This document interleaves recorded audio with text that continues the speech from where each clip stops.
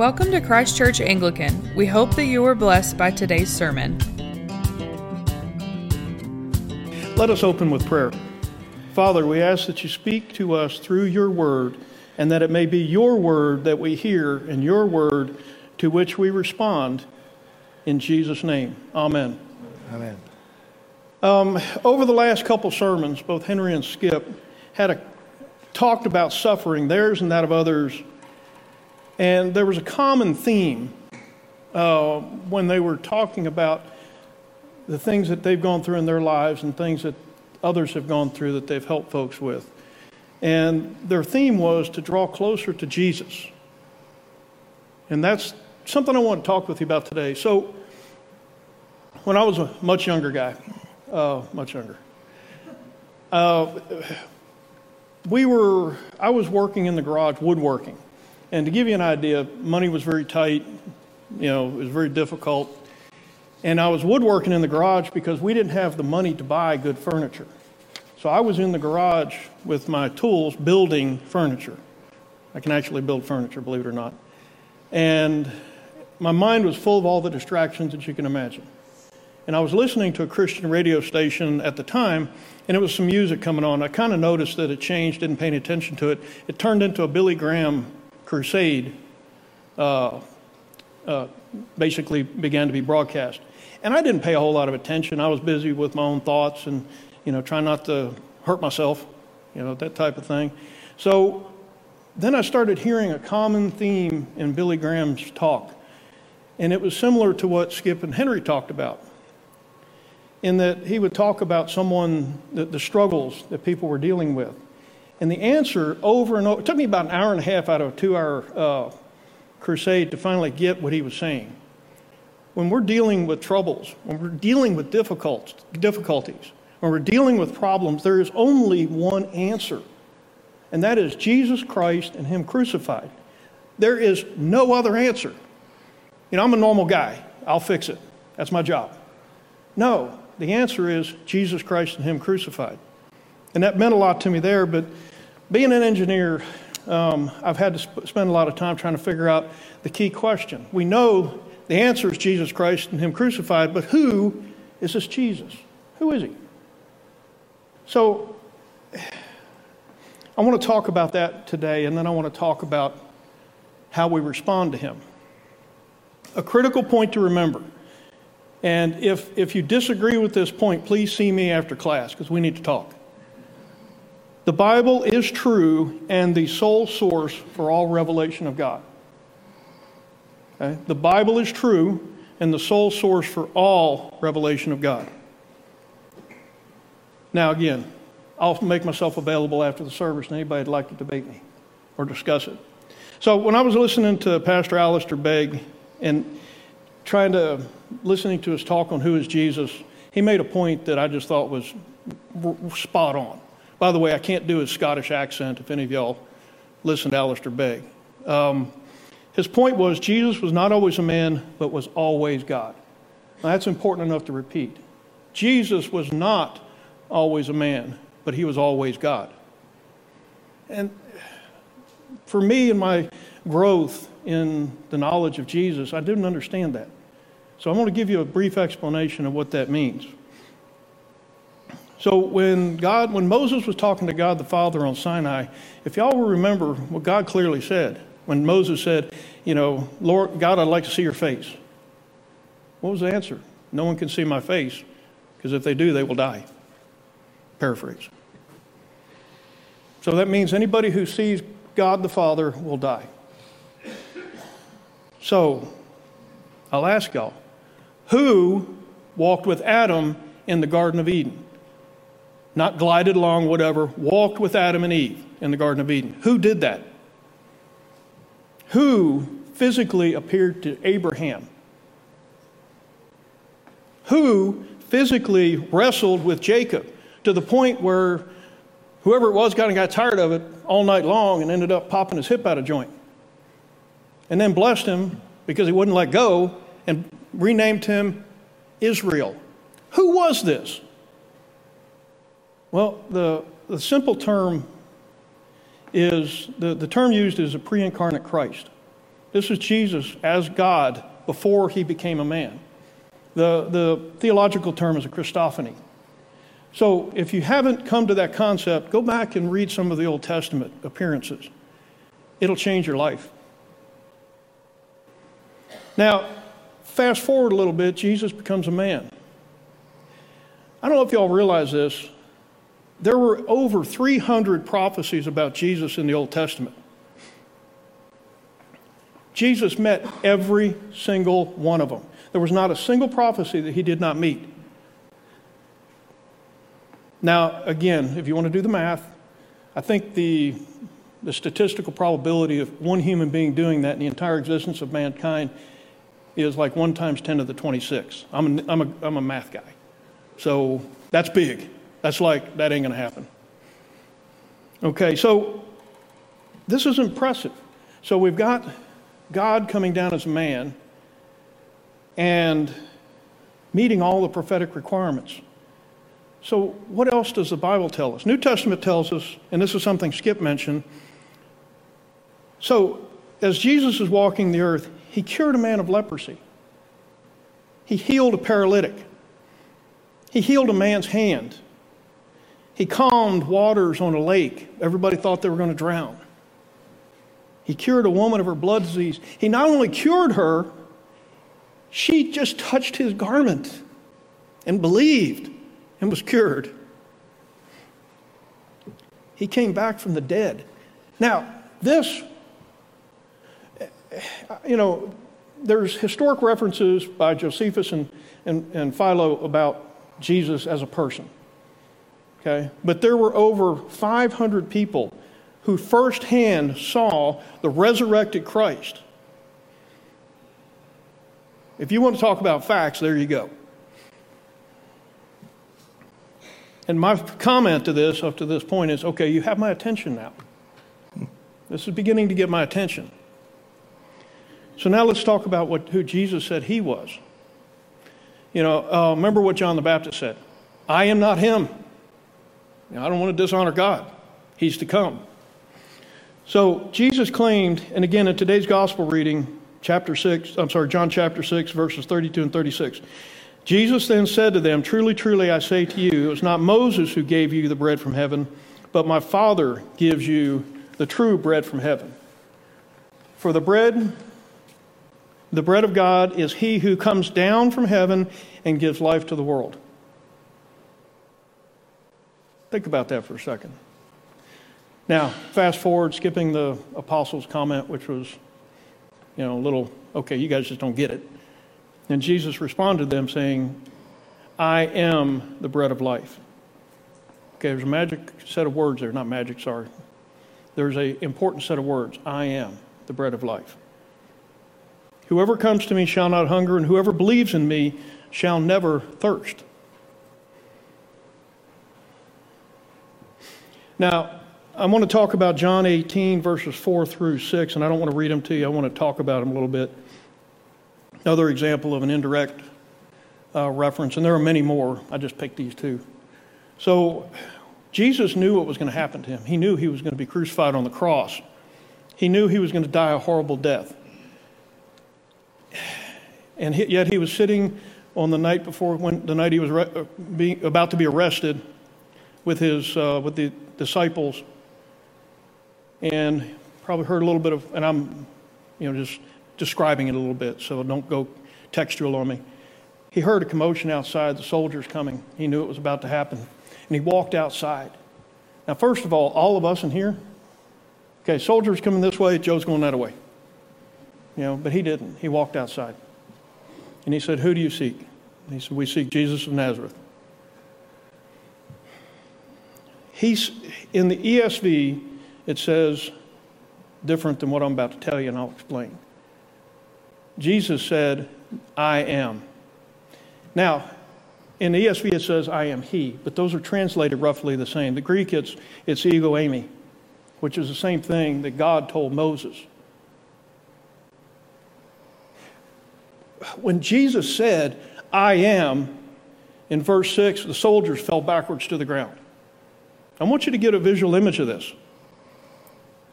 The Lord of the universe is standing there, And he declares his personage in the words, I am. And the soldiers are literally blown away from the place. So Jesus also directly claims to be God. I'm not going to go through in depth on this, but I will read off the citations. John 5:17. My Father is working until now, and I am working. John 8:58. Truly, truly, I say to you, before Abraham was, I am. John 10:30 through 33. I and the Father are one. Y'all, if I stood up here and claimed to be God, many of you know me, and you would laugh me out of this place. That's exactly what Jesus was doing to people who'd been hanging around with him for years. Stephen pointed out earlier this summer that C.S. Lewis and other authors, I think he's probably the first, came up with three logical choices that you have right this moment. You can either believe that Jesus was a lunatic, that he was a liar, or Jesus is Lord. Those are the only three logical choices that you have. Now I want to address the lunatic and liar bit. Remember I mentioned those guys that hung around with him for a couple of years?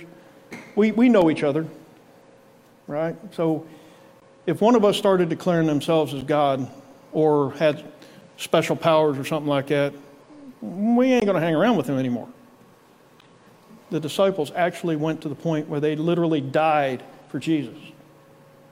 You don't do that if a person's a liar. You don't follow a lunatic. It leaves us one option. Jesus Christ is Lord. He is and always has been God. Now, knowing that, we now know who we should worship and why.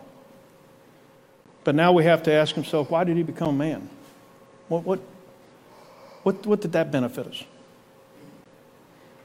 In John 3:16, God so loved the world that he gave his only Son, so whoever believes on him shall have eternal life. So I'll tell you a quick story of the man approaches the pearly gates, and St. Peter standing there, and St. Peter says, can I help you? The guy says, yep, I want into heaven. And he says, okay, well, it only takes 100 points. He says, okay, I got this covered. All right, so tell me about why you should get in. He said, all right, so I led a mission to Africa where I personally saved 10,000 souls. Oh, really? Okay, that's 1 point. Ooh, okay. Well, I've been a pastor of a church for 30 years, and we've preached the gospel for 30 years. Oh, very good. That's 1 point. You got 2 now. And he said, well, at this rate, only by the grace of God and the blessing of our Lord Jesus Christ am I going to be saved. He said, that's 100 points. Why didn't you start with that? Jesus gave us a gift that we can't repay. So when I talk about responding, I don't mean works. I don't mean doing things. Jesus died doing things because you want to gain advantage, but doing them because your heart says you got to do it. Jesus died a horrible death that he knew was coming for your sins. For your sins. You personally. Praise God. The simple answer is God gave himself up to die on the cross because he loves you. The depth of God's love for you is another sermon. But know that God loves you. Not everybody or some fuzzy God that you hear about on the Discovery Channel. God loves you individually as a person. He created you for a purpose, and he made you who you are for a reason. Bottom line, he loves you. I'm not saved by anything I have done. I am not saved by anything in me. I am saved by what God did for me. Crystal clear. So now that we know God loves us, How do you answer that? How do you respond? Well, in today's gospel, John 6, verse 30, what must we do to be doing the works of God? Jesus answered them, this is the work of God, that you believe in him who he has sent. You believe. Accept him as Lord. We can't repay God's love, so don't work to do anything. Let God guide you as to why you were created.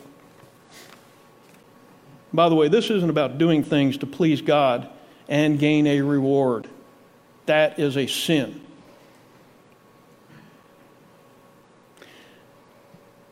Knowing God loves you will cause you to act. You will respond to the love. So, do y'all have any idea what the response is?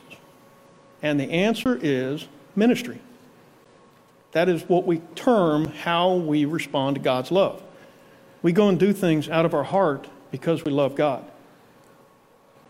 You know, the poor person in need, someone at Walmart that doesn't have the extra $2-3 in front of us for food they need for their family.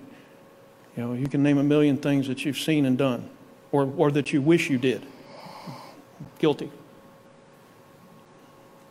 In today's epistle we read, and he gave the apostles, the prophets, the evangelists, the shepherds, and the teachers to equip the saints for ministry, for building up the body of Christ. To equip them, the saints, that's you, for ministry.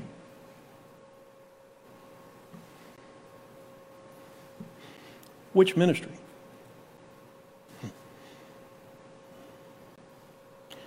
The epistle clearly states that pastors are the administrators. These guys are administrators. Their job is to equip you, prepare you. Skip, teachers. We prepare you for ministry. If you go through all the classes and don't do anything, just sit at home, and you leave the world unserved, I'll let y'all be the judge of that. I'm not going to judge anybody. We are called to be ministers of God. You do not need a master in divinity to serve at Teen Challenge, or to hold a friend's hand who just lost a child. I did that recently. You just need a heart for God, a heart responding to God's call. Y'all, every single person in here, I believe, has felt God's call. One caution I'm going to give you, and this gets back to sitting at home and not doing anything even though you know you're called. It is a sin to waste the gifts God gave you. For those that want a little reference, 1 Corinthians 4, verses 1 and 2, and Matthew 25, 14 through 30. Again, I won't judge you, but if you feel the call, you know what happened to Jonah? You don't want to spend a couple days in a fish. So, all right, so I want to talk about ministry for a second. I want to break ministry into two different forms. I want to do external ministry, but my focus is going to be internal ministry. We have many wonderful examples of external ministers here. Deanna Moore, through her medical mission work. Shane Prisk in Chosen Ministry. Bob Bledsoe, and Bob's not here, he was at the first service. His list is huge. Bob Hilton, prayer ministry. The Maloofs with High Sky. Nathan Knowles, Christmas in Action. And I could go on and on and on. Y'all get the picture.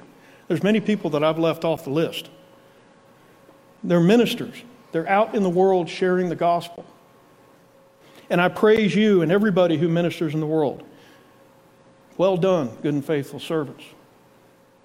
And I have missed many, so I apologize if I missed you. You can come slap me around later.